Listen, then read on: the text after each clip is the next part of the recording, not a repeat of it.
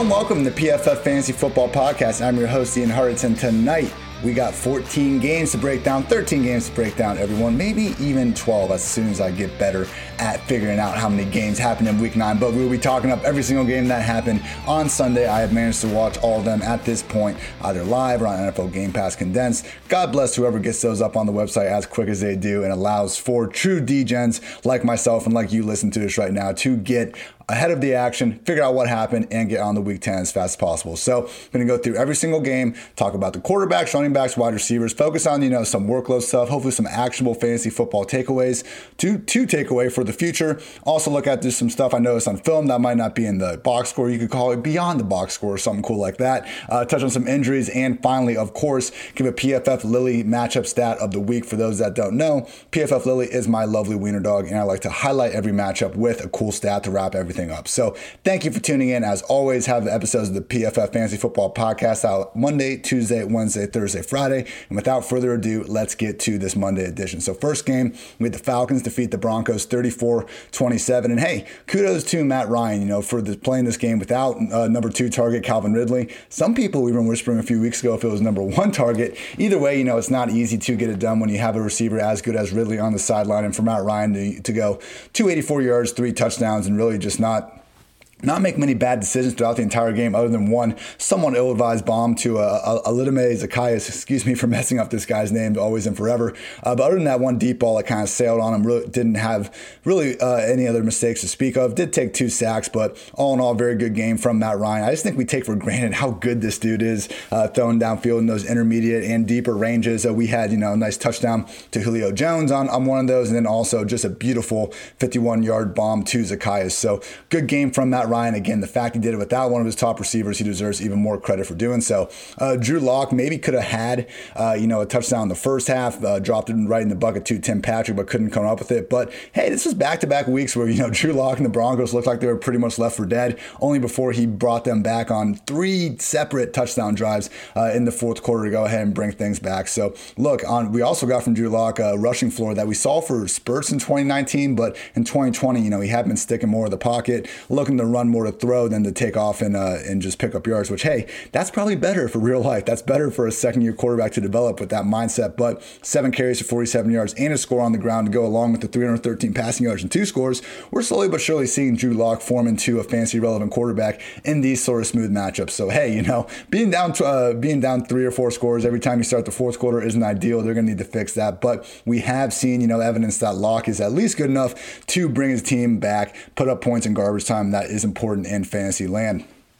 Looking at these wide receivers, Jerry Jeudy had himself a hell of a game, 7 catches for 125 yards and a score on team high 14 targets. Also saw KJ Hamler flash a little bit with 75 receiving yards, also had a nice 15-yard rush, and I believe it was a kick return he almost took back a long way. So those were the main 2 guys. Tim Patrick there at 9 targets. Didn't see the tight ends as involved as we would have liked with Albert O leaving the game early, and then also Noah Fant being banged up as well. On the Falcons side of the ball, Zacchaeus caught 4 of 6 targets for 103 yards in the score. Mentioned Julio Jones had a nice touchdown. I mean, he literally shook this dude out of the screen. It was a nice post corner, and when they went back in the wide receiver cornerback ISO cam, he got rid of that guy so bad you couldn't even see it by the end of the play. So great job from Julio. I thought Christian Blake was going to be the guy replacing Ridley more so. We'd seen that in the past, but he only ended up with 3 targets. Just a reminder that, predicting how backup running backs are going to do, in a game when the starter goes down is hard enough. Predicting a wide receiver to step up into a new role is even harder because obviously we got, running backs and tight ends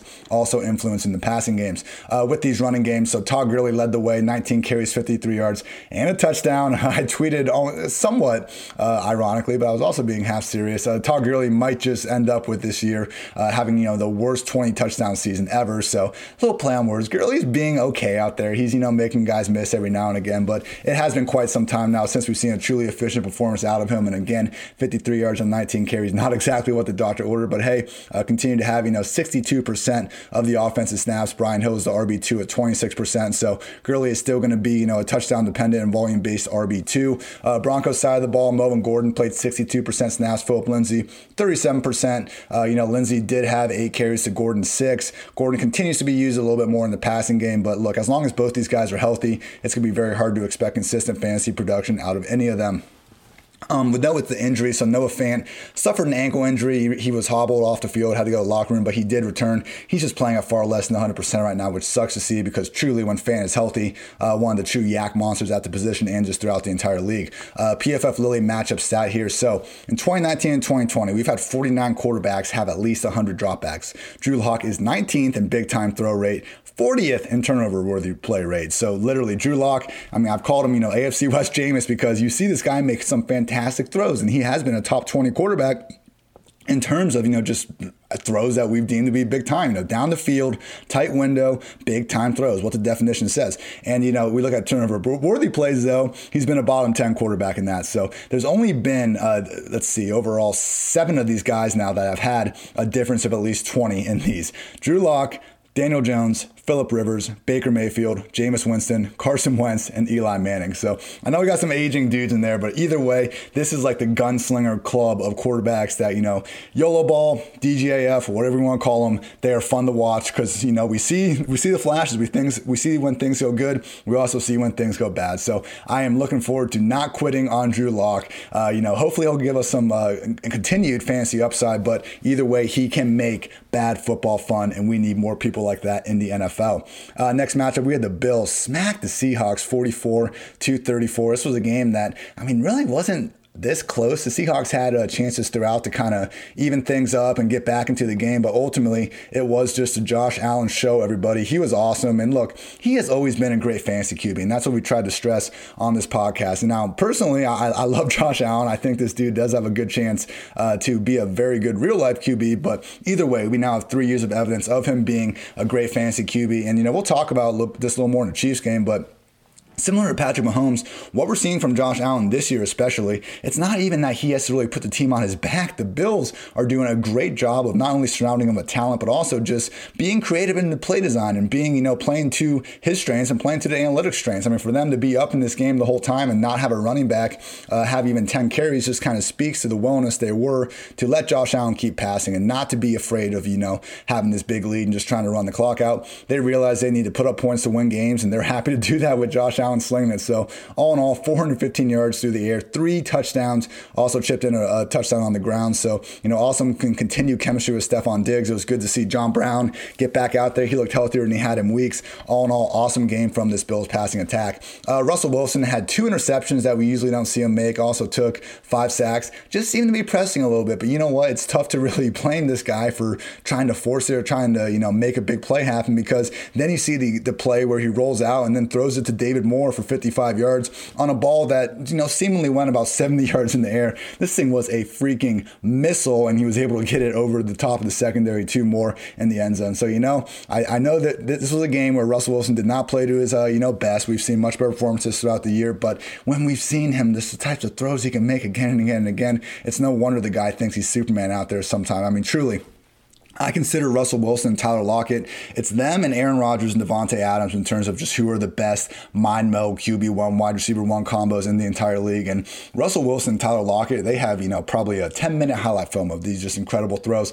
They almost had their single best one ever in this game. Must have been from the 40, 45-yard line. Russ was under pressure. He was like backpedaling. He almost jumps and just launches in the end zone. Typical, as Collinsworth calls it, what the moon drop deep ball. Comes lying in, and you see Tyler Lockett getting behind the coverage, getting the back of the end zone, just couldn't quite pull it down. He also had a play where he caught the ball and got down at the 1-yard line. So I know Lockett didn't have the big game that a lot of people were hoping for, but oh my goodness, people, they were so close to hooking up for scores on multiple occasions in this one. Sticking with the wide receivers, it was DK Metcalf game. He caught 7 of 9 targets for 108 yards and a score, looking awesome while he's doing it. Truly, this is a guy, it's unfair how big he is. His touchdown was just, kind of a red zone slant route where he was able to box the guy out. It's unfair that he's that big and he has that part of his game, and then he can also just run past literally anyone because he's one of the fastest guys on the field at all times as well. So great continued stuff from Metcalf. Again, I understand, this was Metcalf week and Lockett didn't do it, but can't stress enough how close he was to having another couple touchdowns himself. So he was right there with 7 targets. Also, Jacob Hollister having 7 targets for whatever reason, but as long as these tight ends are all healthy, going to be tough to expect, consistent production from from any of them, but, I know a big storyline going into next week is going to be, Metcalf or Lockett, and that has been the case over the past month. But first month of the season, we saw both these guys balling out. And again, I think it's more of just kind of recency bias and thinking Russ can only enable one of these guys per week, when in reality, I think we'll probably get a boom game with both of them going off sooner rather than later. On the Bills side, Stephon Diggs caught 9 of 12 targets for 118 yards. His yak ability was really off the charts in this one. I know. Seahawks league worst secondary and receiving yards allowed. And they, although they sacked Josh Allen 7 times, this was the worst defense in the league in pressure rate coming in. So if there was a game to really show off this Bills passing game, this was it, and show off they did. Also credit to John Brown, 8 catches for 99 yards. Cole Beasley only had 3 catches for 39 yards. When Brown is going to be this healthy, I think Beasley is going to take a step back and be more of a true number 3 wide receiver. But hey, this Bills high flying offense, we do want, fantasy access to pretty much anyone that's going to be involved. Looking at these backfields, Zach Moss played 56% of the Bills snaps. Singletary is at 45%. Moss had 9 carries to Singletary's 2. While Singletary led the way in targets, this was 2 weeks in a row, and Moss was able to find the end zone and kind of look like the overall better back out there. I don't think it's going to be a situation where Moss takes over, even if Singletary or Moss gets hurt. I think we're going to see Yeldon pop back in the picture and continue to make this a 2-back committee. The only problem in Buffalo is that Josh Allen, he doesn't like checking the ball down, and he loves taking off inside the 10-yard line. So we look at Singletary being the pass down back. That's great, but this offense doesn't pass to their backs that much. And we look at Moss being the goal line back. That's great, but the quarterback in this offense is, the closest thing we have to a vulture to the running back position. So, just it becomes tough on a week-to-week basis to rank either of these guys inside the top 24 backs, and I think it will continue to be so moving forward. With the Seahawks, we did not see DJ Dallas play nearly as much as we did in past weeks, which was something that we were talking about all week on this podcast. He ended up with just 32% snaps. Homer was at 46%. Dallas had led the way with 7 carries and 2 targets, but Homer busted off a long screen for 50 yards that showed some nice explosion. He was out there more often than not in the 2-minute drill. So sounds like Chris Carson, Carlos Hyde are pretty close to returning. DJ Dallas, not someone. Look, he's had, I think it's 32 touches now in 2 games, and not a single one has gone for over 10 yards. So he found the end zone again, but truly can't overstate how mediocre he has looked over these past 2 weeks. I think as soon as one of Carson or Hyde are healthy, they will get back to taking over this backfield.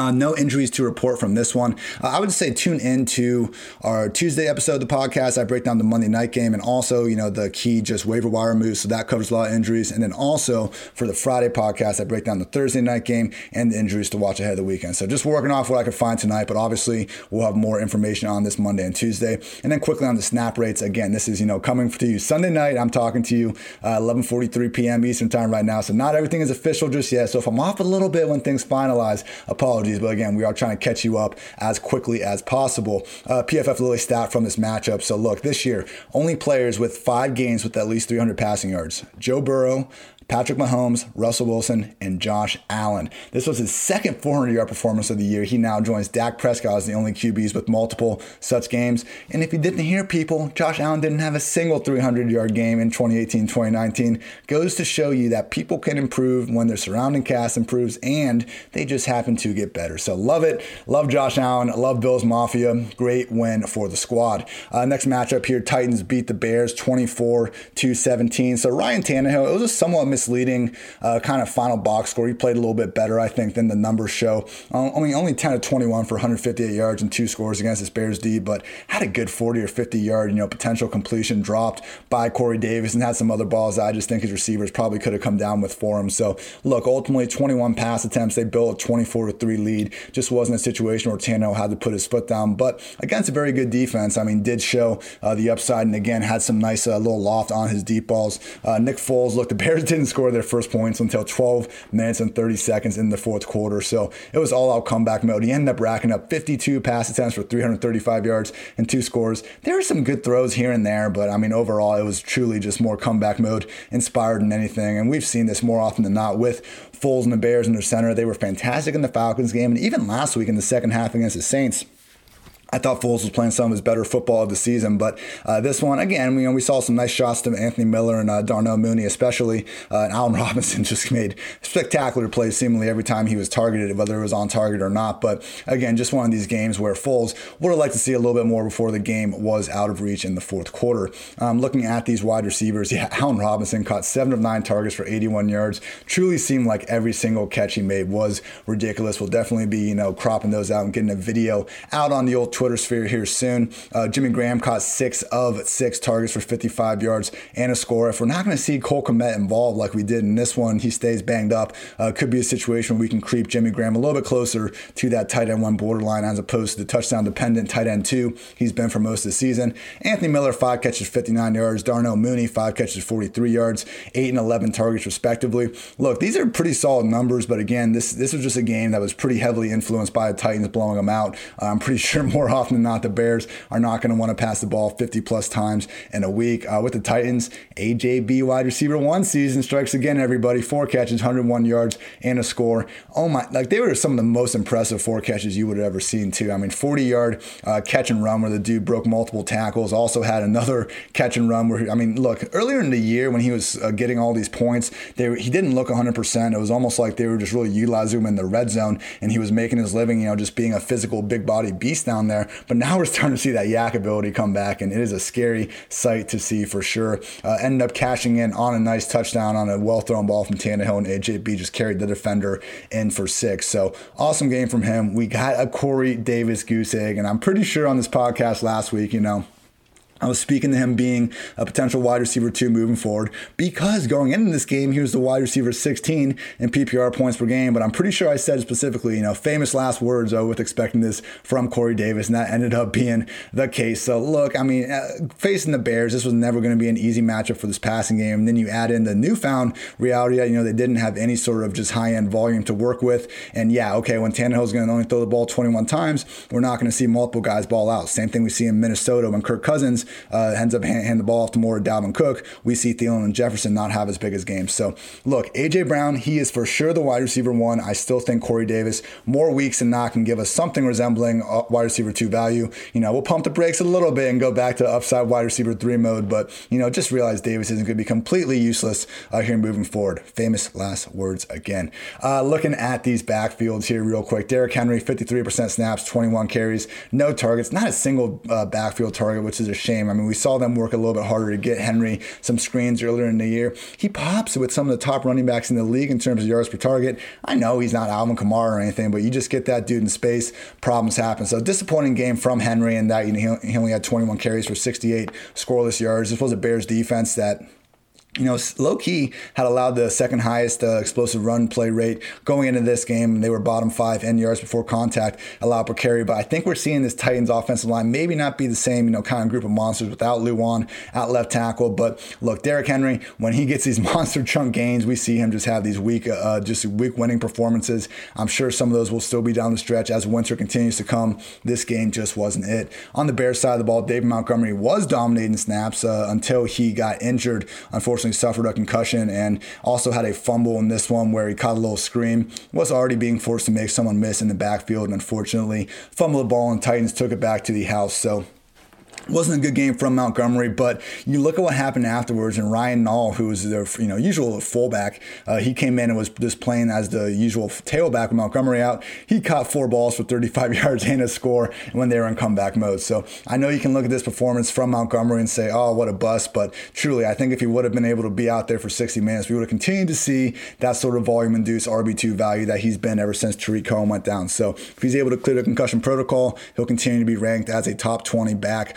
Certainly closer to that RB2 borderline, though, when he's in tougher matchups. It was a disappointing performance from the Bears in this one, though. Titans defense has been pretty mediocre all season long, and you take away Clowney from the occasion. Seemed like a spot that could maybe get some momentum going, but alas. So, PFF Lily matchup stat of the week. I got to give some shine to my guy, A.J. Brown. So, 58 wide receivers have at least 100 targets over the past 2 seasons. A.J. Brown's ranks number 7 in PFF receiving grade, number 1 in total force missed tackles on receptions, number 2 in yards yards per reception, number 1 in yards after the catch per reception, and probably my favorite stat, yards per route run. He is number 3 among all these wide receivers behind only Devontae Adams and Michael Thomas. I'm not kidding when I tell you, people, every week is A.J. Brown wide receiver 1 week, and the season never ends. Keep signing up. It's a great time, and it's very fun to be here.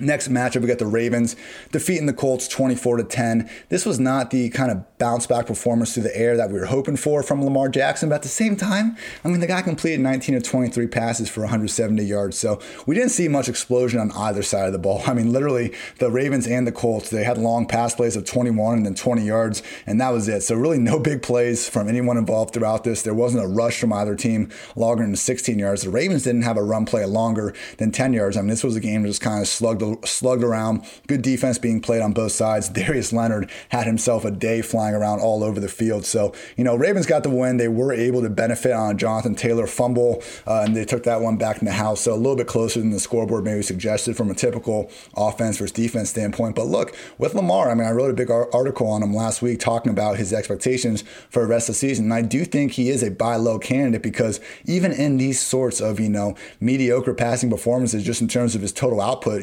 170 yards and no passing touchdowns, he still added 13 carries for 58 yards and a score on the ground. It's not quite 2019 Lamar Jackson, but I'll tell you what, 2020 Lamar Jackson, still anyone's idea of a weekly top 6 fantasy quarterback. Philip Rivers was struggling to get really anything going downfield, which, hey, his receivers are all sorts of banged up, no T.Y. Hilton, and his offensive line was kind of struggling to prevent pressure for really the first time all season. So, again, no explosive plays. There was a situation where Rivers would get them moving down the field for a little bit, good screen here, good screen there, but just nothing that they were able to sustain really to get too far down the field. So when they were able to score, it was Jonathan Taylor from the 1-yard line, but other than that, I mean, they scored 7 points in that first quarter, couldn't get more than a field goal the rest of the time. So a lot of pressure, minimal guys were open. It wasn't like Rivers was just missing wide open throws again and again and again, but not exactly the quarterback at this point in his career that you want trying to bring guys back. And to Rivers' point, he did miss Mo Alley-Cox on a potential touchdown. Mo Alley-Cox did draw defensive pass interference, and that's what led to the Jonathan Taylor score, but could have been a bigger game from Rivers potentially. I would say his most notable play was the worst tackle attempt you have maybe ever seen on the Jonathan Taylor fumble. Rivers first fell down and just kind of threw his hands up as the cornerback or whoever it was that picked up the ball ended up going back all the way for 6. So that would be a fun one to pull up on the All 22 later in the week. I think it's already making its way around social media. Looking at these wide receiver groups, I mean, look, no one caught a touchdown. No one had more than 60 receiving yards. It was just a bad game all around. Squeaky wheel spot for Marquise Brown was not meant to be. Caught 3 of 5 targets for 38 yards. No one on the Ravens had more than 5 targets, and that includes Mark Andrews, who was just at 3 catches for 22 yards. So a situation on both sides of the ball was just fairly condensed. On the Colts, Michael Pittman had 7 targets. Marcus Johnson had 7 targets, but everyone else was, just around kind of 3-4 range. This is what we have in these offenses. They're both run-first offenses that even when some of the pass game volume spikes, like with Philip Rivers, we got RBs, wide receivers, and tight ends all involved. And it's particularly true with the Colts and them getting those other position groups really involved in the passing game. But even with the Ravens, I mean, it's Marquise Brown and Mark Andrews. And as we've seen this year, even those guys aren't too guaranteed on a week-to-week basis. At this point, might have to move Hollywood down to that more of a boomer bust wide receiver 3 if you haven't already. He's a talented guy, but, maybe it's just the fact that there is no one else on this entire Ravens passing game that truly strikes fear in you in terms of just going downfield. So, I'm sure he's still keeping guys honest because otherwise we see them taking more shots downfield, but production simply hasn't been there at this point. And Mark Andrews, I mean, look, he's too good to go too much longer with these sort of games, but Nick Boyle had 4 targets. So, I mean, they're really using him like Hayden Hurst, they're almost giving him those routes. So I think we all kind of thought losing Hayden Hurst would give Mark Andrews even more target volume. Instead, Boyle's gotten more involved. So the tight end position is at such a sad state overall. I think Andrews is going to continue to be in that top 5 weekly rankings more times than not, but certainly kind of hasn't been the 2020 continued breakout that we were hoping for from him.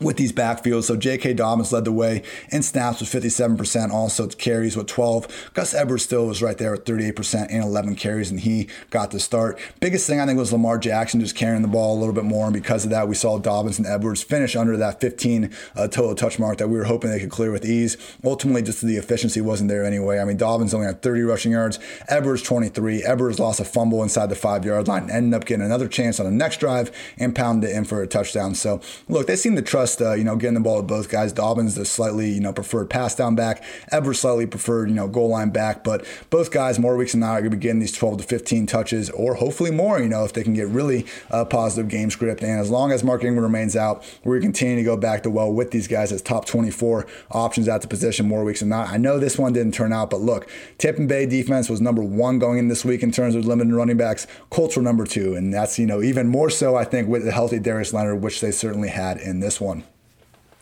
All right, we are on to, oh my gosh, Colts backfield.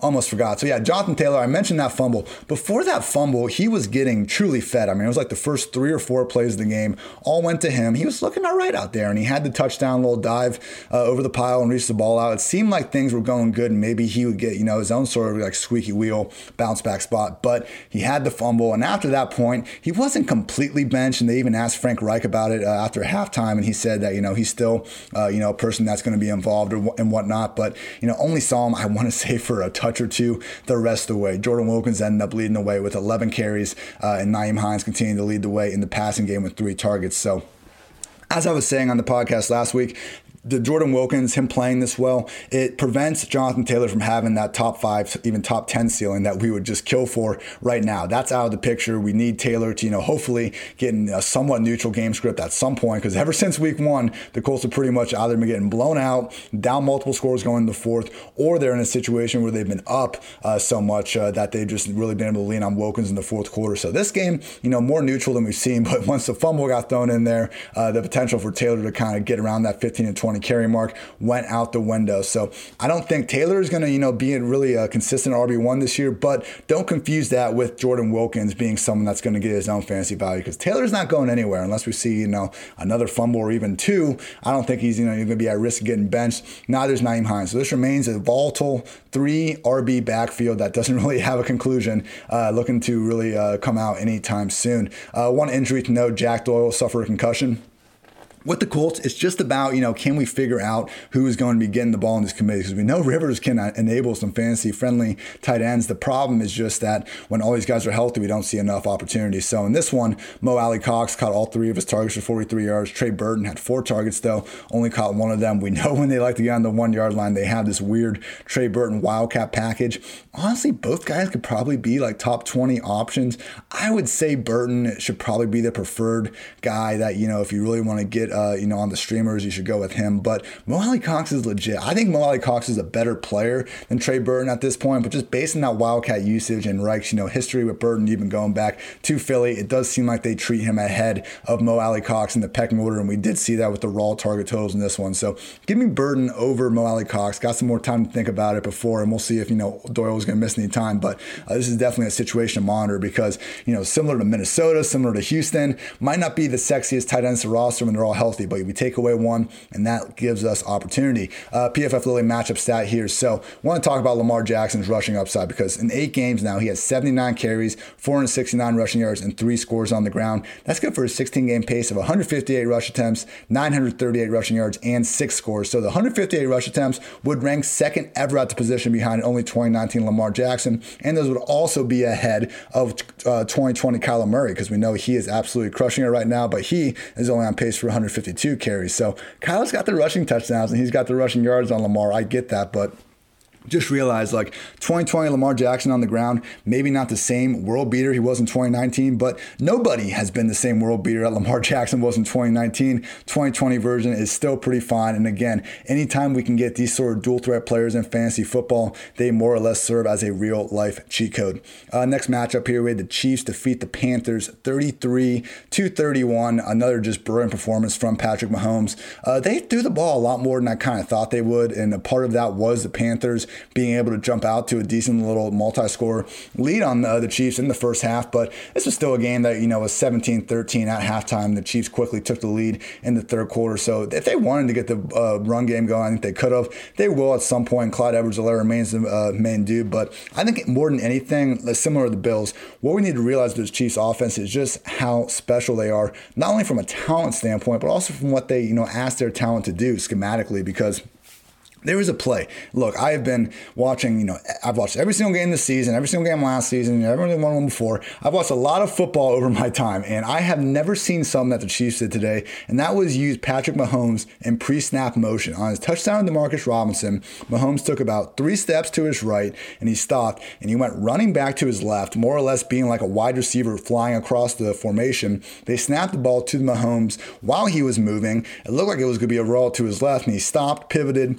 turned back right, and ended up throwing a touchdown. Some of the defenders look lost out there because, we never see that. And the quarterback, they can't be moving at the snap. I remember watching Peyton Manning a couple years ago, or just, I guess, like a decade ago, not a couple years ago, but he was pretending to still be audibling the play. They snapped the ball to someone else. That was a flag because he wasn't set. And there's also, we can't have anyone obviously moving towards the line of scrimmage, but to see the Chiefs use that, and I'm sure there's some high school or college that used it first and they're copycatting, because we know football is always a copycat sport. But again, just such creativity for a team that doesn't need to rely on its creativity because they have Patrick Freak Mahomes and Tyreek Hill and Travis Kelce. But the fact that they add all this creativity and great scheme with that talent is what made them the 2019 Super Bowl champs and has them as the favorites to do so again in 2020. On the Panthers side of the ball, Teddy Bridgewater finally got that volume going up there. So that was the issue over the past 2 weeks. My bigger concern was just the fact that we saw this passing game get much less aggressive with Christian McCaffrey back involved. And look, they lost by 2 points to the Chiefs. They had, I believe it was a 61-yard field goal to win. I fully realize that you don't necessarily need to throw the ball a ton downfield in order to have success in the NFL. Look at the freaking Saints for the better part of the last 15 years. So I get it. But at the same time, this 4.1-yard average target depth for Bridgewater was easily a season low, as was his 5.8 yards per attempt. So in fantasy land, anytime we can get 49 pass attempts and then this kind of newfound rushing floor from Teddy, that's fine. But, we did see McCaffrey get 10 targets. They did seem to, kind of go out of the way to get the running backs involved. Overall, it's 16 targets to McCaffrey and Mike Davis. I just, want to make sure that, hopefully some of these, underneath shots to Curtis Samuel, McCaffrey, Mike Davis. Let's get some long balls to DJ Moore because this is a situation where we've seen them be far more efficient when they are willing to take shots downfield, and I think that has brought out the best kind of just mode of the Panthers offense this season. They're still finding their way. This is only their third game, with McCaffrey out there, so I'm sure we'll see better days to come. Either way, Joe Brady, very smart guy. I'm sure he knows what he's doing, and we'll continue to see this Panthers offense improve as the year goes on. Overall, good performance by them. I'm just saying we need to keep an eye on how this passing game is going to change with McCaffrey now in it, because, we've seen DJ Moore and Robbie Anderson emerge as solid guys, and with Curtis Samuel having a great game this week, it's feasible to think that that'll probably shift back towards DJ, but maybe not. This is a new passing game when you add a volume hog like McCaffrey there. So again, small sample. I get it. I don't want to focus too much on one game, but this is important to monitor as we continue to see what this CMC version of the 2020 Panthers offense looks like.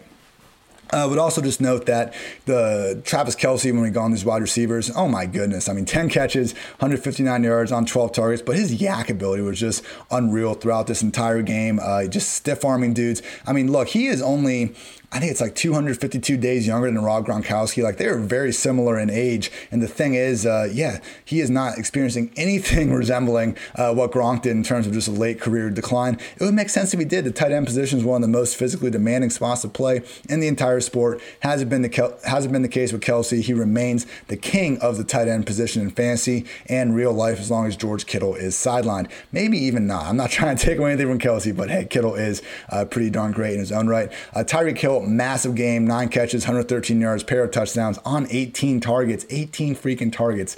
We do see Mahomes really lean on his number one wide receivers in certain games. This was one of them. Could have had an even bigger game because he got knocked out of bounds, I believe, at the 2-yard line one time, and he also had a better ball. He was a better ball away from a touchdown on one that Mahomes just sailed on him. So huge game from Tyreek Hill, and it could have been even bigger. So this is a situation we've seen him find the end zone, I think, in every game this year. And the Chiefs, they know who their best players are, and they consistently find a way to get them the ball, particularly in the passing game. The season is in full swing and the action is still unfolding, so head over to DraftKings Sportsbook, America's top-rated sportsbook app. With so many storylines in both professional and collegiate sports, this is the time to check out all that DraftKings Sportsbook has to offer. If you haven't tried the app yet, head to the App Store now because you do not want to miss this, people. To celebrate Sunday's action, DraftKings is ensuring all new users are covered up to $100. That's right, you bet they cover with risk-free Sunday betting. Additionally, this weekend there is plenty of action to get on, so head to the app now to start making it rain. On top of those great sign-up offers, DraftKings offers great odds boosts every Sunday to help you make it rain. DraftKings is safe, reliable, and secure, making it easy for you to deposit and withdraw your money at your convenience. So download the top-rated DraftKings Sportsbook app now and use promo code PFF when you sign up to get this can't-miss offer. Again, DraftKings Sportsbook is insuring your Sunday bets up to $100. That's right, you bet and they cover up to $100 when you use promo code PFF during sign-up. For a limited time, only at DraftKings Sportsbook. So, must be 21 or older, New Jersey, Indiana, or Pennsylvania only. Risk-free coverage paid out in site credits. Restrictions apply. See DraftKings.com/sportsbook for details. If you have a gambling problem, call 1-800-GAMBLER or in Indiana, 1-800-9-WITH-IT. On the Panthers side of things, mentioned a little bit this already, but yeah, Christian McCaffrey, 10 carries, 82 yards in the score. Curtis Samuel, 9 catches, 105 yards in the score. And Robbie Anderson, 9 catches, 63 yards. Poor DJ Moore, only 2 catches for 18 yards on 3 targets. He did have, I believe it was 2 additional targets that, were just nullified by penalty, but 3 targets, 5 targets. Clearly, this was not the involvement we were looking for. And again, it's not like we're seeing these games, and this is what makes it frustrating. We're not seeing games where they're targeting DJ Moore and he's not creating after the catch or he's not getting separation and whatnot. He's really just being used more as a field stretcher out there. And for the yak ability he has, I mean, the amount of screens they've been throwing Robbie Anderson and stuff, like just give a couple of those to DJ Moore. And maybe the defense is just focusing more on him and they're not able to do it as much, but it's just interesting because while Robbie Anderson is clearly so much more than that field stretcher role that we kind of pigeonholed him into, the same is also true of DJ Moore. I think we've seen enough evidence over the past few years to prove that. And even for spots this year, he can operate underneath, intermediate, and deep areas of the field at a very high level. It's going to be, more volatile than we would like in this Carolina Panthers passing game, particularly with McCaffrey there, a threat to steal anywhere from 8 to 10 to even more targets per week. So DJ Moore, Robbie Anderson, clearly we got 9 weeks of evidence now of Robbie, being the preferred guy just in terms of overall targets. Even if DJ Moore's are a little bit more fantasy friendly, I think we need to drop both guys moving forward a little bit. Robbie's could be more of a low end wide receiver 2. DJ Moore at this point, probably a boomer bust wide receiver 3. Still guys you want on your fantasy team, absolutely, particularly when the Panthers are showing this willingness to pass the ball as much as they have. But, we got to keep in mind that when McCaffrey is a threat to lead this passing game in any given week, doesn't help the rest of the guys. It was a great game by Curtis Samuel. To catch all 9 of his targets, and not all of them were easy. He had a couple of diving catches in there, and he also was able to find the end zone on one occasion on a little pop pass. So chipped in 13 rushing yards. Curtis Samuel is your favorite RB wide receiver hybrid's favorite RB wide receiver hybrid, everybody. Great to see him ball out over these past few weeks. And yeah, there's worse guys to have than someone that could, be looking at these 10 plus touches in this offense. But I would just say that, with McCaffrey back, with Mike Davis still staying somewhat involved and these wide receivers, I think being ahead of Samuel more weeks than not, still think he's going to be more of a wide receiver 4 than anything that we can consistently trust in Fantasyland. Last point before we move on to the backfields, Teddy Bridgewater, great game running the ball, 2 carries for 19 yards in the score, converted a huge, I believe it was 4th down where he went just diving over a guy, pretty much said fuck it to his personal health, got the first down, then ran for a touchdown, I believe the play after or soon after. So Teddy has shown some increased mobility this year, and again, when the passing volume is there like it was today, it gives us some great fantasy results. With these backfields, Clyde Edwards-Helaire, 43% snaps, 5 carries, 5 targets. Le'Veon Bell is at 31%. Darrell Williams, 26%. Clyde is the guy, but Le'Veon Bell not going away. Clyde's the guy to have in fantasy, but look, guys, it's the Chiefs' RB1. At some point, we're going to see them break 20 rushing yards, even though they haven't over the past 2 weeks. It wasn't that long ago that we saw them really feeding, Clyde against the Bills. They've just found plenty of success through the air over these past few weeks, and Mahomes has gone freaking bonkers. So, look, when Patrick Mahomes is putting up, scary similar numbers to what he was in 2018 on his way to win the MVP, it's tough to kind of get as consistent of an RB involved. Clyde did find the end zone as a receiver, 3 catches, 20 yards, and a score. I understand it's frustrating that, that top 5 ceiling isn't there for him, but even more so than Jonathan Taylor, Clyde can continue to be treated as a weekly RB2. We know he's, going to get 3 to 5 targets per week, and again, the carries are going to be there more weeks than not here moving forward. He's such an important piece of the Chiefs offense. If you can sell high in him somehow, I don't know why anyone would buy him high right now, but if you can do it, I get it, but still, I think more times than not, we want people involved in this Chiefs offense. Do not, just sell Clyde Edwards-Helaire for pennies on the dollar just because he's had a couple down weeks. We've seen the big weeks and we've seen them commit to the run. Don't let 2 weeks, 2 week sample size really cloud your vision for what he could be down the stretch. With the Panthers, oh man, an NFL reporter that shares my namesake was talking about there potentially being a split backfield here. I did not agree with that, and that did not end up being the case. McCaffrey played 69% of the Panthers' offensive snaps. Mike Davis was down there at 33%. That's actually like a lot smaller than we usually see, and part of that was because McCaffrey suffered a ribs injury at the end of the game, was pretty banged up. I think he'll be okay. It didn't seem too serious, but it did at least take him out for a few snaps. But you look at the touches, McCaffrey had 18 carries, 10 targets. Mike Davis just 1 carry and 6 targets. That shows you all you need to know. Again, we've been saying it all the time on this podcast. Panthers have 64 million reasons why McCaffrey should continue to get all these touches. Don't expect that to change moving forward. PFF Lilly matchup stat of the week. So the thing about Mahomes, and we mentioned this before, they're just so smart and creative with him. And it's unfair because they don't even have to be. He's that talented. But just 15.4% of Mahomes' pass attempts this year have been in tight coverage. That is the 40th mark among 48 QBs. So literally 39 of those 48 QBs have been more aggressive, as the cool kids might call it, in terms of throwing the tight windows. One man's aggressive is another man's why be that aggressive? Why throw into the tight window when you got a clean window somewhere else? So look, as great as Mahomes is, he really hasn't been any more spectacular than these other quarterbacks when you're throwing the tight windows. That's a tough throw for anybody to make, even the best quarterback in the world. And the fact that Mahomes, he could easily be at the top of this list because, we see the arm talent. You think that guy doesn't know he can make any throw on the field? They've been able to just rein him in to the point that he's making the smart plays, and he also knows when to really go off script and try and make the big plays. It has been so great to watch, and it truly is a combination that the league has yet to figure out how to stop. Quick shout out to our sponsors here. All first time depositors at Monkey Knife Fight that put at least $20 in their account while using promo code PFF will receive a free PFF Edge annual subscription. That's a $40 value for just $20, and you'll get the opportunity to turn that $20 into even more money playing daily fantasy and prop games at one of the fastest growing fantasy sports sites in the USA, Monkey Knife Fight. So go to Monkey Knife Fight, deposit your $20 with promo code PFF today to receive your free PFF Edge annual subscription. Love those guys at Monkey Knife Fight. Check them out, everybody.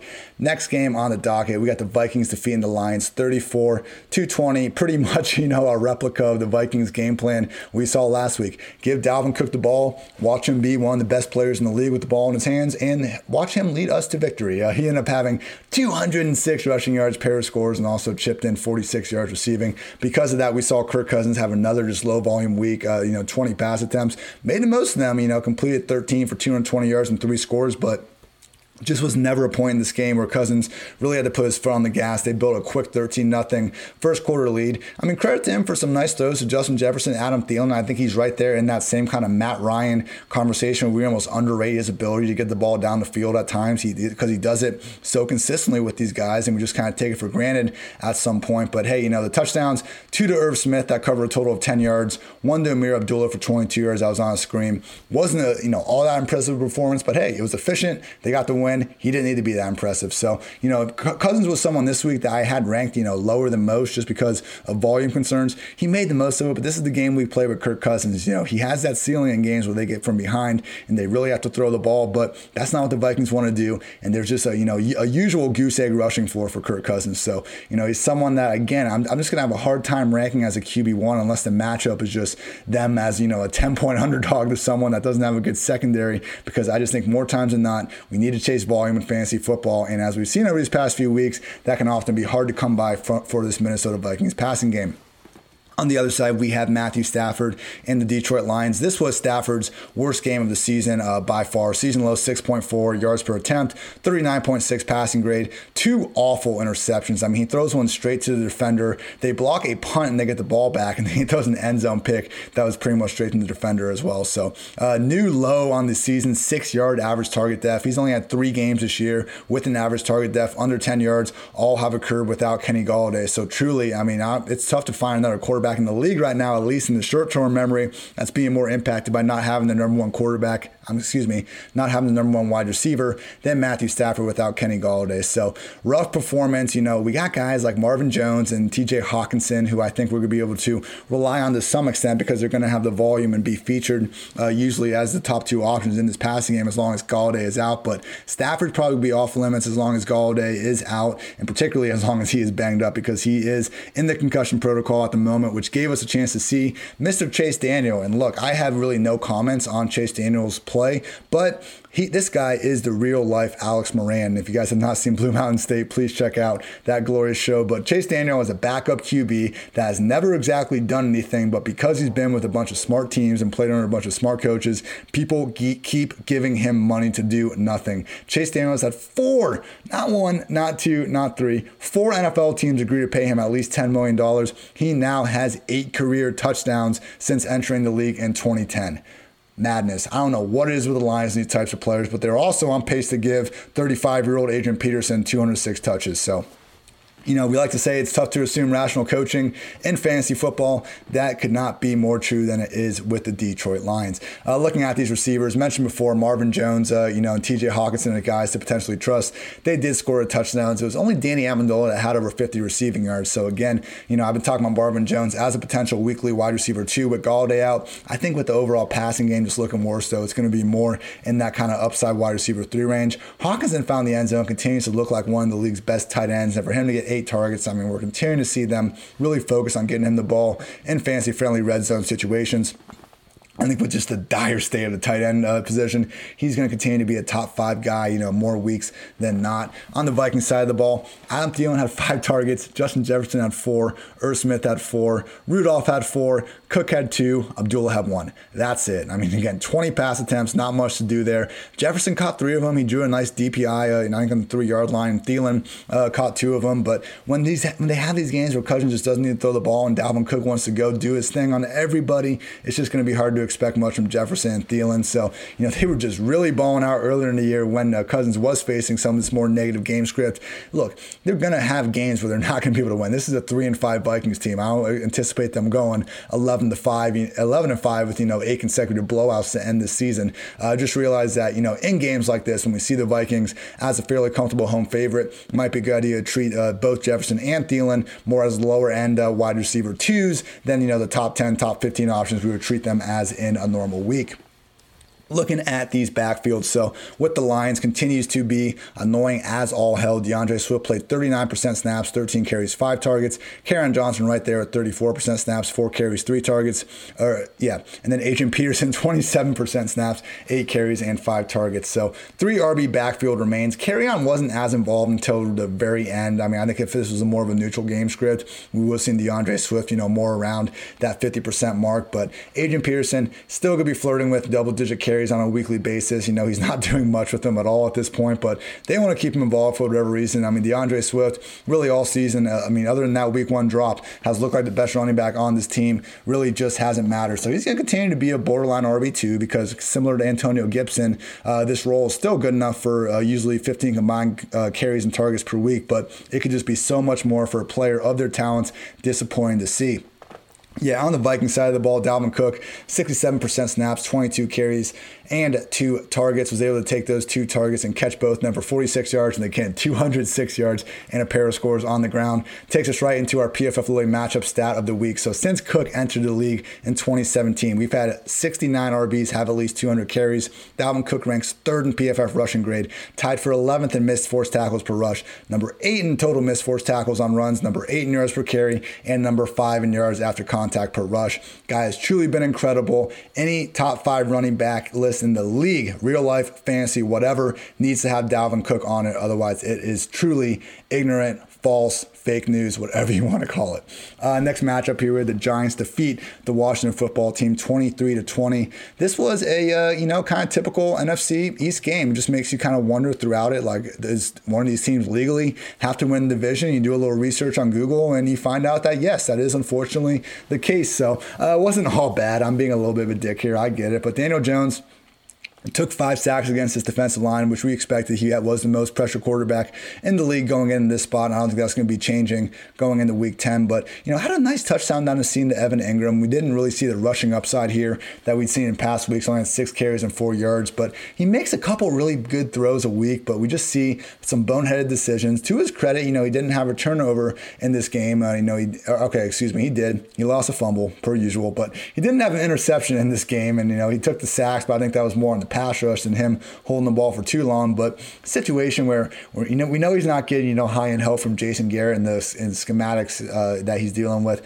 and the talent kind of comes and goes. So hey, in really good matchups, maybe we can get behind him as a tournament option. But Daniel Jones should not consistently be on the fantasy radar at this point. I would point out that even the passing a little bit deceiving. He had a 50-yard completion to Austin Mack, where they just pretty much refused to guard the former Buckeye, and there really just wasn't any other explosive plays to speak of. So, Sterling Shepard, Evan Ingram, good talents, but I just still don't think they're being used to the best of their abilities under this coaching staff.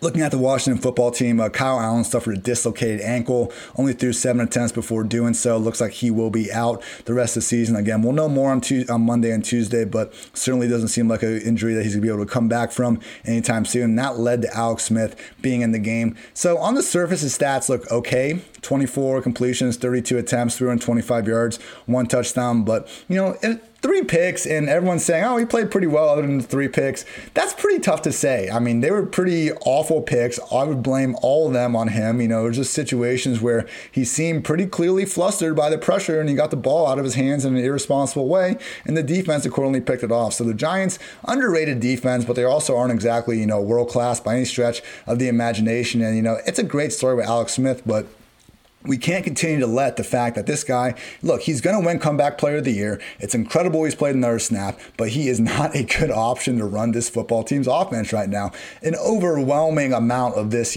game was just his receivers more or less bailing him out. Terry McLaurin, 68-yard touchdown on a ball that was, ill-advised, being thrown to coverage, borderline hospital ball to McLaurin. Doesn't matter. He breaks a couple tackles and finds his way into the end zone. Cam Sims had 3 catches for 110 yards. It seemed like every single one he was running back and forth across the field, racking up the yak. And then 14 targets for J.D. McKissic. He caught 9 of them for 65 yards. 2 of those targets were, missed J.D. McKissic and intercepted. I feel like that should be factored in there somewhere, but a loss. And, there just wasn't really any big throws throughout the game from Smith. All in all, we saw the single lowest average target depth in a game this season, with him sitting, in that low 4-yard range. So again, he put it downfield once or twice to McLaurin, but it just was not consistent at all. And we just saw him really dinking and dunking it throughout. So, again, Drew Brees this year is at a 6.1 yard average target depth, and to see Alex Smith there at 4.3, absolutely brutal. From before his week 9 lowest single game mark of the year,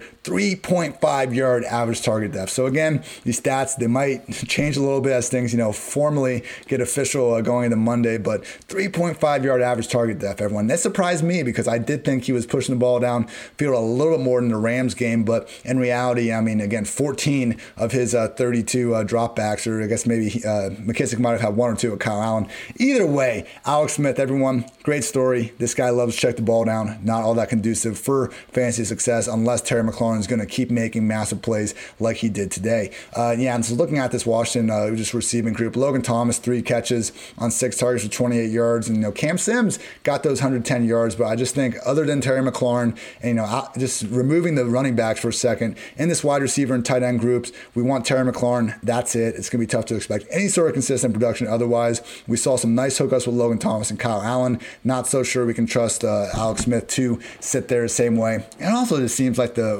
Washington football team, they realize that he's not mobile right now and he can't really protect himself to the best of his abilities. And I think that's why we're seeing them lean so heavily on J.D. McKissic when he gets out there. So it's a mix of Smith being willing to do that. It's not like this guy's been known to really chuck the ball down the field throughout his career, other than that one magical season with the Chiefs, and Tyreek Hill really bring that out of him. But otherwise, I think Washington's content to check the ball down, and Alex Smith is, really set to help make that dream happen as well. So all in all, J.D. McKissic played 84% of the offensive snaps out here. Antonio Gibson was at 44%. So, the situation where I really just think once Kyle Allen left the game, they almost didn't want McKissic to leave the field at all without, They just wanted McKissic to be there out there the entire time with Alex Smith. And I get wanting to protect the guy, but is this really a pass protection thing? I mean, look at J.D. McKissic. He's a definition of a scat back. I look at the pass protection stats. It's not like he's, formidably better than Antonio Gibson. And I understand a lot of it's about, knowing the offense and being able to communicate. But, man, they're just throwing him the ball anyway. Why can't that be Antonio Gibson? You're taking up the defender, whether he's guarding you or when you're pass blocking him. A lot smarter people than me that know the intricacies of pass blocking. I get it, but it just seems absurd that week after week after week, we see Antonio Gibson emerge as, the second best player in this offense behind Terry McLaurin, and week after week after week, it doesn't matter, and they keep going back the well with J.D. McKissic. So it is what it is. I thought post-bye we might see, more of a plan to get there, a more talented rookie involved, but might not be the case in 2020 like we were really hoping it will be before. Looking at the Giants' backfield, Wayne Gallman played 55% of the offensive snaps, 14 carries, 2 targets. Still, though, Alfred Morris had 9 carries and a 22% snap rate. Dion Lewis right there at 23% as well. So it seems like Devontae Freeman will be back sooner rather than later. Would not expect him to walk back directly into that same Saquon Barkley near every down role. One, because we're seeing, Alfred Morris actually play pretty well. Wayne Gallman's doing all right. Dion Lewis still has a pass down work. And I just don't know if a banged up version of Freeman's going to be able to get that same work. Either way, look, credit to the New York Giants for rushing for 166 yards in this one. Again, Morris looked good and Gallman has some nice plays as well. But I just think if you can, the more Giants that you can kind of avoid from playing other than, the potential Sterling Shepard, Evan Ingram volume-induced type play, I would think better to stay away when you can. All right, PFF Lily matchup stat of the matchup here.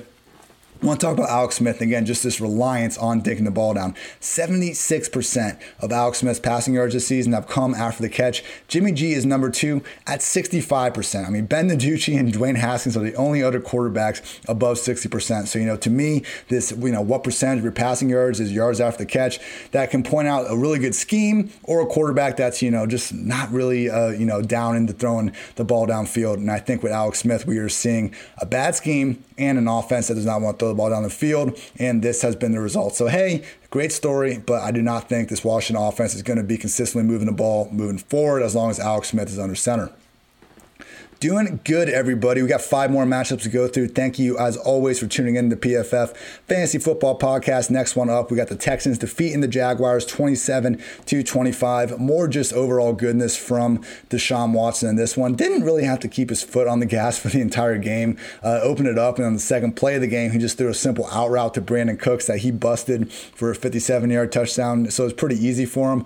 Hooked up with Will Fuller on a nice bomb where Fuller made a cool adjustment, came back the ball, and then toasted, I believe it was Henderson, for a 77-yard score. So saw some big plays out of Watson, and he also added 50 rushing yards in a number of just plays where he was able to escape the pass rush. So not the biggest game, 281 passing yards and 2 scores. But hey, again, this is his 6th straight game with multiple touchdowns and 250-plus passing yards. So this has been the best version of Deshaun Watson we've ever seen in terms of, efficiency on a per-pass basis, yards per attempt, and all that. And without having DeAndre Hopkins there, it's wild. Would this offense be better with DeAndre Hopkins if they could just, not maybe force feed him as much as they did in the past? Of course, I think any offense in the league would be better with DeAndre Hopkins. I think it speaks to Watson being more comfortable spreading it out. I think it also just speaks to Deshaun Watson likely getting better as he continues to play football and get more chemistry with talented receivers in their own right, like Will Fuller and Brandon Cooks. So whatever it is, Deshaun Watson continues to be a weekly top 5 real life and fantasy quarterback alike.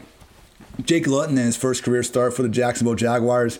3rd freaking play of the game for him. He hooks up with DJ Chark for a 73-yard score down the sideline. Had single coverage, took a shot, and he hit him, man. It was a great play. He made a couple really nice throws out there. So we had some mistakes. The interception, was pretty ill-advised and overthrown. He took 2 sacks, but ended up going down there at the end. And he had a 13-yard rushing touchdown to give the Jaguars a chance to get the 2-point conversion and send the game into overtime. So they weren't able to convert that, but I'll tell you what, this touchdown was pretty swagging. Had a little spin at the end to get into the end zone. So at a minimum, he is not going to tank this offense like we see some quarterbacks do, and that's good. And we'll take that. And looking at some of his advanced stats, he looked like a guy that might be more of a check down artist, and we did not see that. He was willing to take shots down the field. So because of that, DJ Chark, 7 catches, 146 yards, and a score on those 12 targets. We can get back to treating DJ Chark as a weekly wide receiver too, particularly with Laviska Shenault, unfortunately suffering a hamstring injury and being a candidate to miss some time. So Chris Conley, had 8 targets. I know he's going to be out there. Keelan Cole, someone that, continues to be in 3 wide receiver sets, only had 6 yards in this game. I don't want anything to do with them. DJ Chark, though, I think this Jaguars passing game with Minshew or Lutton under center, we can at least support one guy. I don't want Lutton as a fantasy quarterback, but I think he can exist enough to get Chark his sort of wide receiver 2 level fantasy production.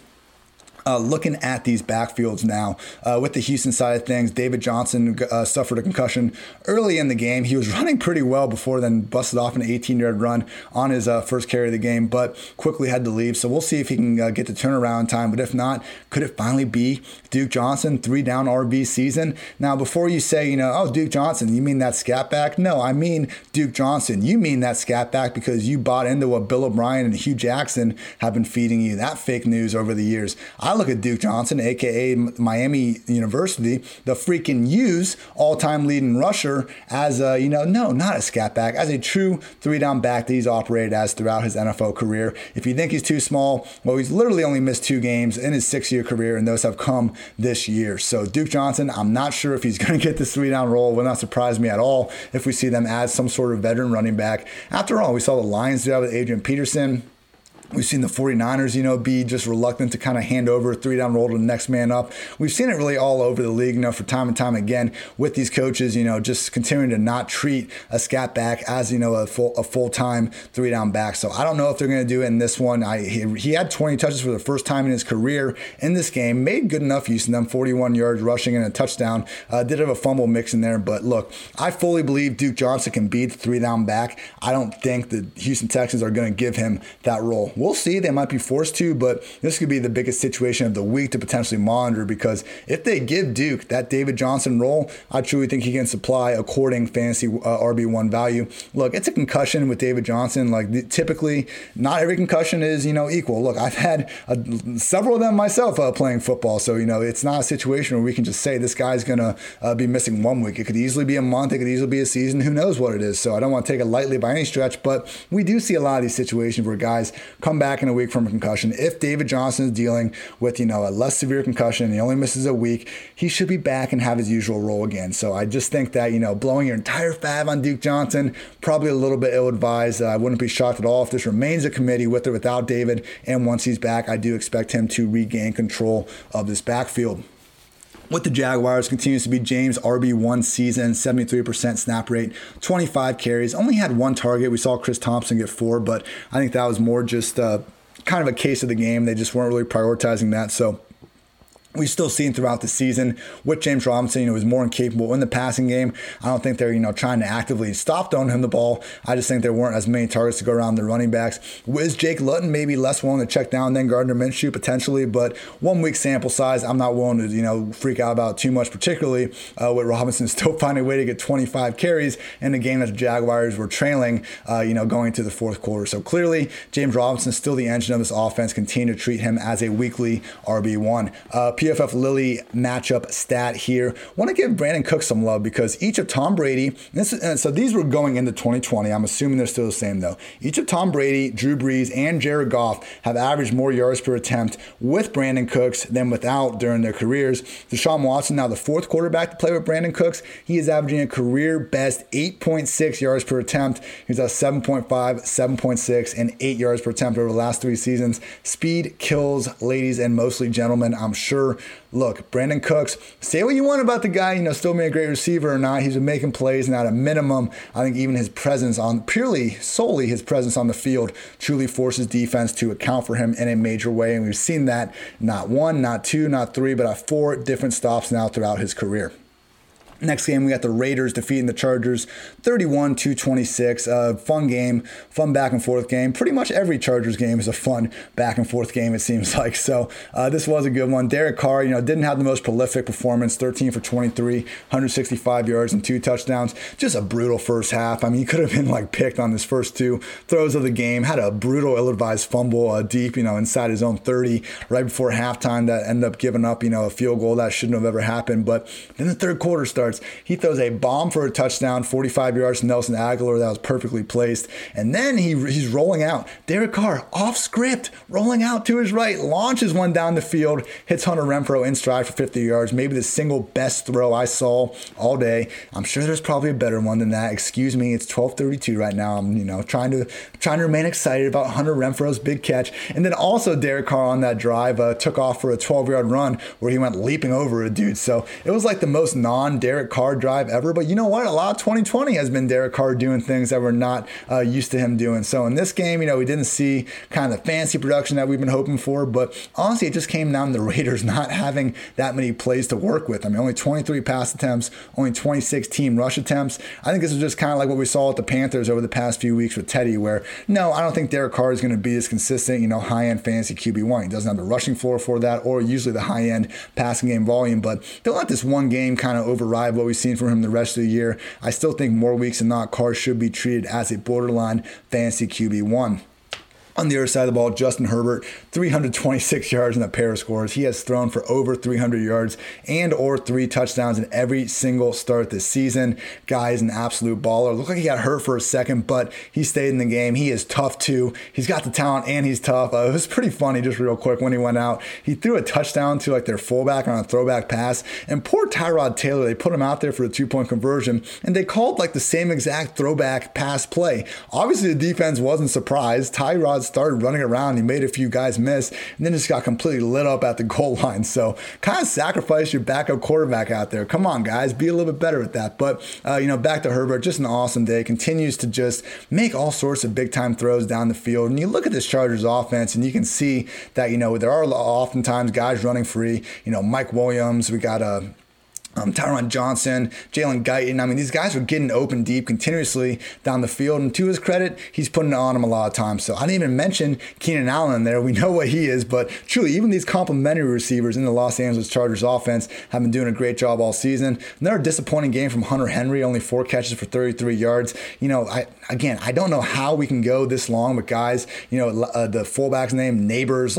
You look at these last 3-4 weeks, the freaking people that have been catching touchdowns for the Chargers, it's getting like Buffalo Bills-esque at this point in terms of the randomness and just the amount of backup tight ends catching these things. But at some point, Hunter Henry probably needs to put forward some better production, but honestly, at the tight end position, outside Travis Kelce and kind of sort of Darren Waller, pretty tough to get a grip on anyone as long as George Kittle is sidelined. So great game from this Chargers passing attack. Raiders passing attack, Darren Waller at 10 targets. Nobody else had more than 3. Mentioned Aguilar and Renfrow's big plays. Henry Ruggs was picking up all the air yards. Unfortunately, ended up goose egging. Didn't see the running backs get too involved. And yeah, credit to Darren Waller for catching a short touchdown. I believe it was 8 yards out. Just perfect throw from Carr to put it in a spot really no one else could get it. But not the biggest game, from a yardage standpoint, but again, I think that was a little bit more due to Carr just having the 23 pass attempts. So in Waller's case, for him to get 10 of those targets, I guess the total still a little bit disappointing. But look, he's going to continue to be the number 2 tight end in fantasy as long as Kittle remains out. He's only going to be ranked behind Mr. Travis Kelce. Looking at these backfields with Justin Jackson suffering a knee injury on the very first play of the game, he only played 4% of the offensive snaps. Joshua Kelly led the way with 52%. 9 carries, 5 targets, and Kalen freaking Ballage freed from coach Adam Gase.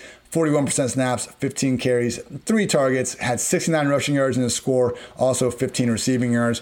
He was running well out there, and this has always been a guy that's been awfully athletic. I think, his brutal year where it was 2.6 yards per carry or something just miserable in Miami. You look at that Miami team, and I think you could take, one of the best running backs in the league and put him there, and they probably wouldn't be averaging, more than in the higher 3s. So just a brutal situation. As we've seen now with, dozens of players, it seems like, once they leave, Coach Adam Gase, they are able to ball out elsewhere. So Jackson, as long as this is not too serious, and he was trying to fight his way back into the game, I think, it's not looking like a long-term injury. It's still a split backfield as it is with Kelly and Ballard. Look, please don't spend a significant amount of fab on either of these guys. The most likely scenario is Jackson comes back, we get a 3-headed committee, and we also have Troymaine Pope waiting in the wings, and he's someone that I believe got to a limited practice last week in the concussion protocol. Wasn't able to get fully cleared, but we should see more of him moving forward. So do not freak out about this Los Angeles Chargers backfield usage, please. With the Raiders, Josh Jacobs, 56% snaps, 14 carries,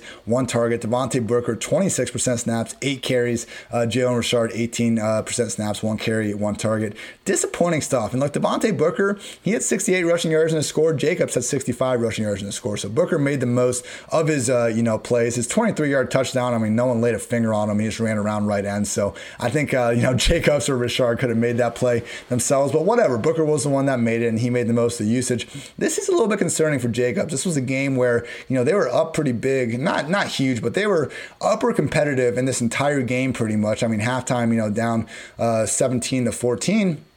And to have the lead in the fourth quarter, like you would have expected Jacobs to have 25 plus rushing attempts more times than not. Again, I think this was just more due to, as a team, them not having that many plays. But as we can see, we still don't have just the 80% week in, week out game script independent back with Jacobs that we were hoping for with a player of his talent. So Jacobs, for all these touches he's still getting, and with all the injuries and bye weeks at the position still coming and occurring every single week, Jacobs isn't going to be anything other than RB1 here pretty much regardless of the matchup. But this type of stuff is what's stopping him from being a true top 5 option compared to the top 10, top 12 option that he has been, that he'll continue to be here moving forward. So I want to quickly note at the end of this game, I mean, it was so close to Chargers being able to win it. Both Mike Williams and Donald Parham really had a chance to come down with it. I don't want to necessarily call them drops because they were pretty good coverage on both, but if you want to call them drops, I wouldn't necessarily blame you. So Herbert really did give them a chance. We need to monitor, in addition to that Justin Jackson injury, whether or not Mike Williams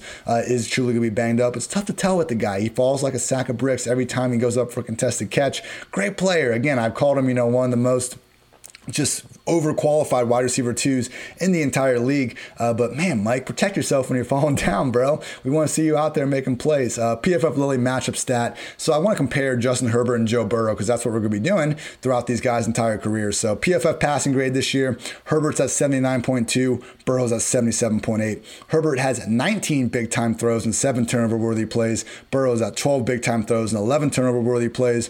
Burrow's taken twice as many sacks. Herbert has dealt with more drops. Herbert has been more accurate and is averaging a full 1.1 yards more per attempt, but Burrow does have a higher average target depth. So clearly, Herbie has been the superior rookie thus far. I do think there's, some case to be made that the Chargers receivers have been doing better than the Cincy ones, particularly, with Dusty AJ Green not serving as much help until, a little bit more so recently. And as bad as the Chargers offensive line is, I do think, their scheme and just Herbert's, ability to kind of get the ball out a little bit quicker on more design screens, I think, has made it a little bit more fantasy-friendly situation for a rookie to thrive. Look, both these guys in terms of rookie production at the quarterback position are kind of giving us value that we rarely see. So even if Herbert has been the better option than Burrow, both guys' future seems to be very bright. Next matchup here, Steelers beat the Cowboys 24-19 in a game that was far closer than most people thought. In fact, the Cowboys were winning this one most of the way. So in a game that I just figured, hey, I mean, everyone can run the Cowboys. Why shouldn't the Steelers be able to? No, that was not the case. Dallas, building their 13-0 lead. At some point, we saw just Roethlisberger really have to play comeback mode and keep his foot on the gas. So he ended up throwing 42 times, racked up 306 yards and 3 touchdowns. Could have been even more. I mean, Chase Claypool dropped 1 deep ball, and I think there were at least, at least 1, if not 2 other drops the rest of the way. So, Big Ben, truly a nice game. And the fact that he suffered what looked like a pretty bad knee injury before halftime, kept playing through the pain. Great game from him. With the Cowboys, Garrett Gilbert, not a bad game. I mean, look, they scored 19 points this week. They scored 23 points combined in weeks 6 through 8. So the fact that Gilbert made this offense look even something like a legit NFL offense was great to see for them moving forward when they're going to be facing less, horrific matchups. So overall, Gilbert, again, not amazing, but the bar could not be lower here for them, what we were looking for.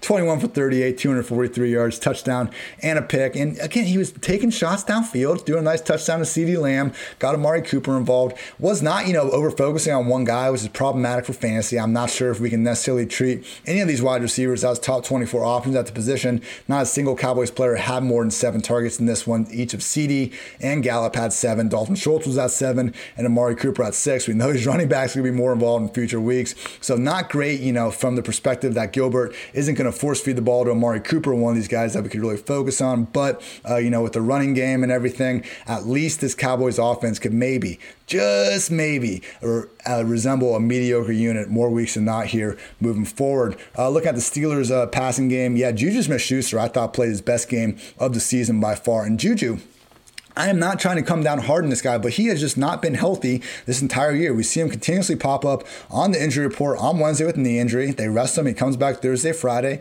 and he guts it out. But look, he's had volume issues, and just when they have thrown him the ball, even when he scored like earlier in the season, like again, I've watched every freaking snap this dude's played this year. He just has not looked like the same game breaker we saw as a rookie in 2018. And in 2019, he was dealing with all sorts of injuries and atrocious QB play. So I just don't think we've seen the best version of Juju over these past 2 seasons. This game was the closest we've seen to that. And I understand it's the Cowboys secondary, not exactly, the toughest defense to get going against. But again, just in terms of athleticism and explosiveness with the ball in his hands, I thought Juju looked healthier than he had all season. So that's great because he's a very fun guy. And, I want to see everyone in the league be as healthy as possible. Did not even come close to leading the way in targets though. And this is what's going to be concerning moving forward because the efficiency issue is one thing, but the volume rules, king in fantasy football land. Deontay Johnson had 10 targets. Chase Claypool had 13.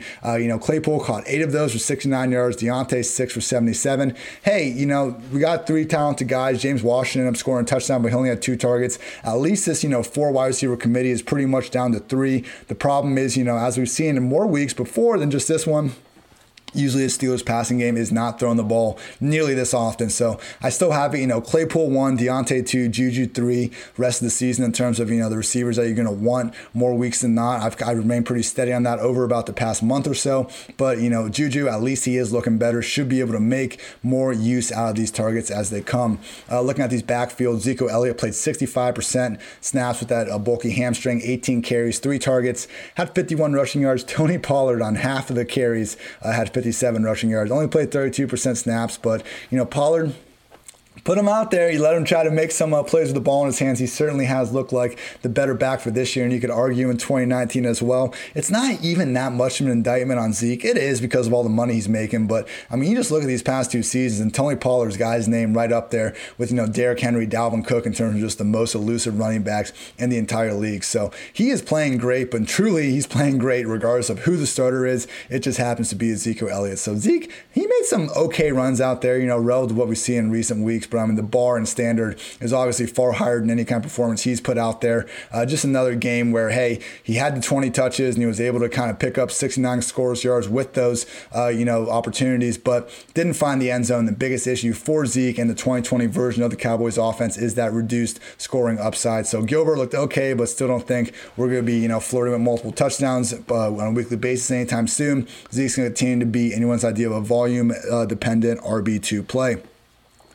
Looking at the Pittsburgh Steelers backfield, I think some of these numbers are off a little bit right now. We'll see what the official ones are Monday. James Conner led the way, only 48% snaps. I think that was probably closer to 60. 9 carries, 2 targets. This wasn't a situation where they needed to really lean on their running backs as much as we were used to seeing. Only 18 team carries for the Steelers, and this takes us right into our PFF Elite matchup stat here because the Cowboys, they've allowed 100 rushing yards in all but one game this season. Going into this week, their worst game was against the Giants when they allowed 89 rushing yards. So again, the Browns went for 307. The Cardinals 261. The Washington football team, the last time we saw the Cowboys, went for 208. So they are just miserable. And the fact that the Steelers only totaled 46 rushing yards, that is true. They were almost double as bad as the next worst rush offense against this Cowboys defense. It's funny how the NFL works sometimes. This just seemed like a game where how in the hell could the Cowboys possibly keep things competitive?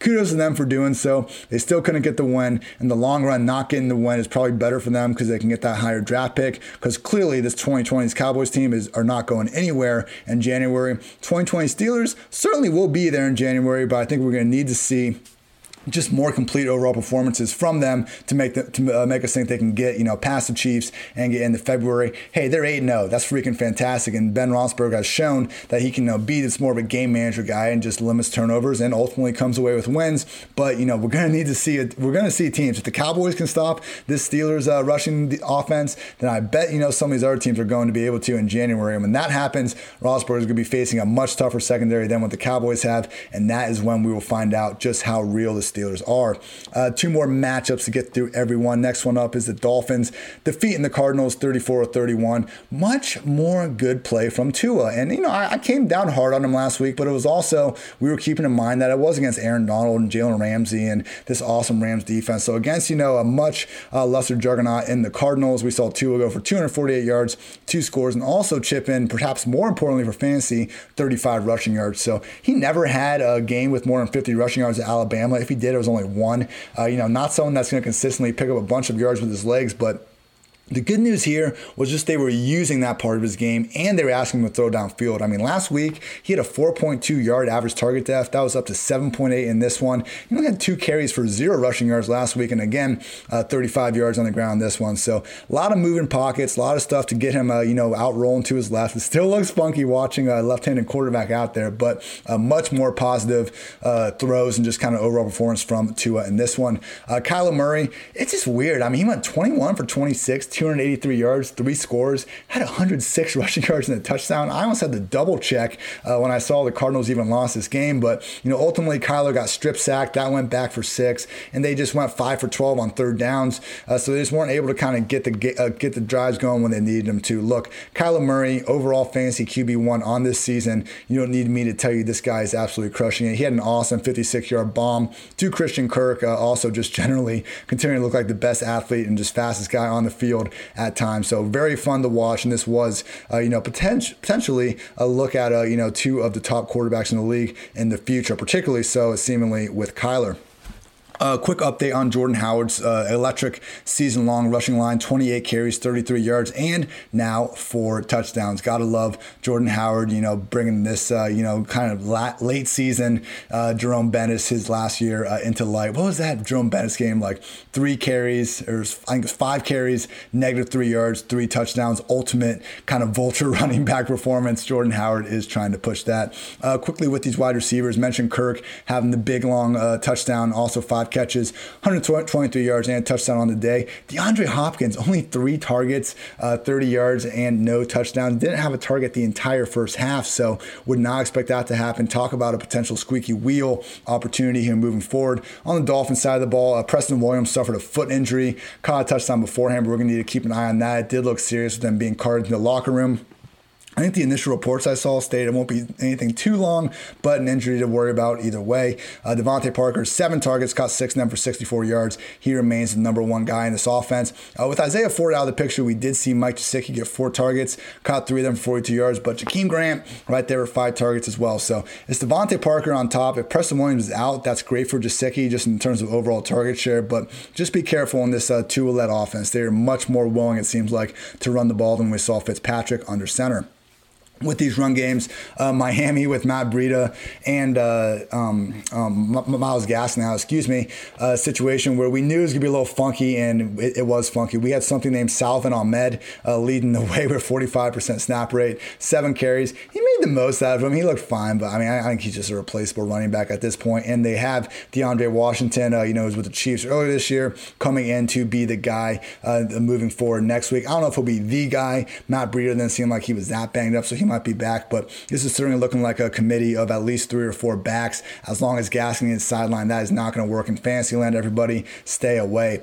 Chase Edmonds, this one was so disappointing. At least with the Alexander Madison bust, it was a little bit more of Amir Abdullah and Mike Boone than we probably anticipated, so we could, have a nice little learning opportunity from that. But Chase Edmonds played 95% of the offensive snaps in this game. He had 25 carries, 3 targets. This was the exact workload we could want. If everyone that ranked Chase Edmonds as an RB1, if they could see this workload before and still, submit their rankings, I think we would have all put him even higher and potentially ranked him inside the top 3, because that sort of usage is exactly what we were looking for against a defense that is a very good defense. And this is again a lesson. This is a lesson we should take away. Not that Chase Edmonds was a bad play, but when evaluating matchups, when a defense like the Dolphins sticks out as a bad defense, we just need to realize in 2020, a bad defense against the run, that specifically, a bad defense against a run might not be a bad defense. They might just be a defense that focuses on stopping the pass because it's 2020. A defense that focuses on stopping the run and kind of pops up as a good run defense a lot? The New York Jets. So we see this again and again and again. The top defenses in the league, or top pass defenses in the league.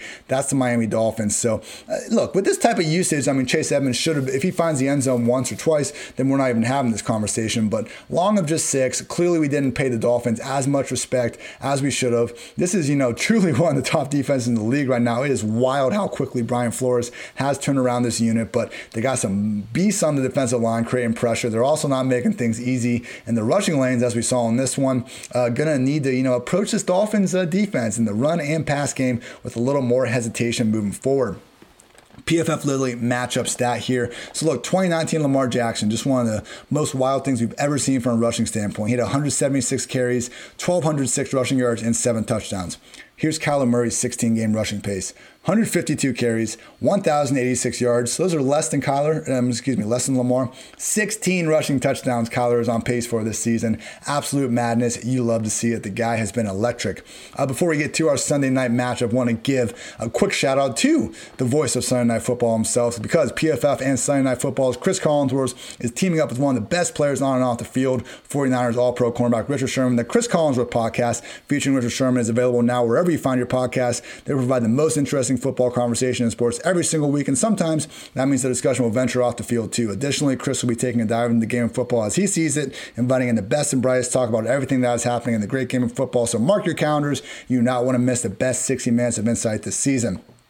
All right, everyone, I really thought this game, we'd be talking about something dope, or, a shootout or a classic or something. Nope. Saints beat the ever-living piss out of the Buccaneers 38-3. And this was one that we're actually not going to spend too much time on, because this was maybe like the least fantasy-friendly game ever in terms of just usage. Nobody on either team had more than 10 carries, and nobody on either team had more than 6 targets. So because of that, the leading receiver on Tampa was Mike Evans with 64 yards. The leading receiver on the Saints was Michael Thomas with 51 yards. Taysom freaking Hill led the game in rushing with 54 yards. Tampa Bay set a new NFL record for only having 5 carries in this one. I mean, it's just going to be impossible to really take much of any of this usage away with more than a grain of salt, because with Tampa Bay, we can look at Antonio Brown having 5 targets, Godwin having 6, and Evans having 6, saying he's not going to be necessarily featured as far above these guys. But when you score 3 points in this and Brady goes 22 for 38, who knows if we're going to keep this kind of same strategy even moving forward. So Brady is picked off once targeting Gronk on a desperate 4th down heave, once on a screen, just kind of got taken, and then before the half had some miscommunication with AB where Brady went deep, AB kind of cut off the route. So either way, it didn't seem like it was necessarily going to be a big play on that. The whole passing game just wasn't clicking all game. And I mean, it was just wild. This was one of the most disappointing games from a team that we know is so much better than this. So, hey, they put this loss out there. This happened. We can't just write it off. But I just think, if we look too much into this one, it's probably going to, be more of a fault to us and try and project the Buccaneers moving forward. So got to put a lot more respect on the Saints name in this one. Drew Brees, this maybe. I understand, the arm strength, there's still an issue, and they have to go outdoors in January. That's a different conversation. But maybe Michael Thomas being out was actually one of the best things that could happen for his offense, just in terms of they become far less predictable, I think, with him back in action. When this game, Michael Thomas has 6 targets, Alvin Kamara had 6 targets. Brees freaking had 11 guys with receptions in the first half. That tied his all-time record for a game. I mean, whatever the Buccaneers were doing on defense, Brees remained one step ahead, went 26 for 32, 222 yards and 4 touchdowns. And again, I mean, in the past, it was like, you got Michael Thomas and Alvin Kamara in the underneath areas of the field. You better stop them. And if you can, you're probably going to be good, because they don't have any other consistent options. But the Taysom Hill package was ridiculously, voluminous in this one, but hey, it was efficient as a rusher, as a receiver, even as a passer. So if it's going to work, then that's another thing defense has got to look at. Deontay Harris had an electric 40-yard gain. Adam Trautman, the 4th round tight end, rookie tight end, had a touchdown. Emmanuel Sanders had a touchdown. Jared Cook could have had a bigger game without a fumble and a drop. I mean, truly, guys making plays all over the field, all different position groups. Truly a team effort by the Saints, offense and defense. They took it to a team that a lot of people, including myself, have kind of been slotting in as a Super Bowl favorite for the NFC, not over the Chiefs, just the NFC, to get there. And with that in mind, I can't take anything away from the Saints. Absolutely spectacular performance. So that is going to do it for this edition of the PFF Fantasy Football Podcast. Thank you all for listening. As always, I shoot these out throughout the week on the old Twitter sphere at iHeart. It's HARTITZ. Again, Monday, Tuesday, Wednesday, Thursday, Friday. I'll have plenty of other content around the way. So please tune in again. Thank you for your time. And until next time, take care, everybody.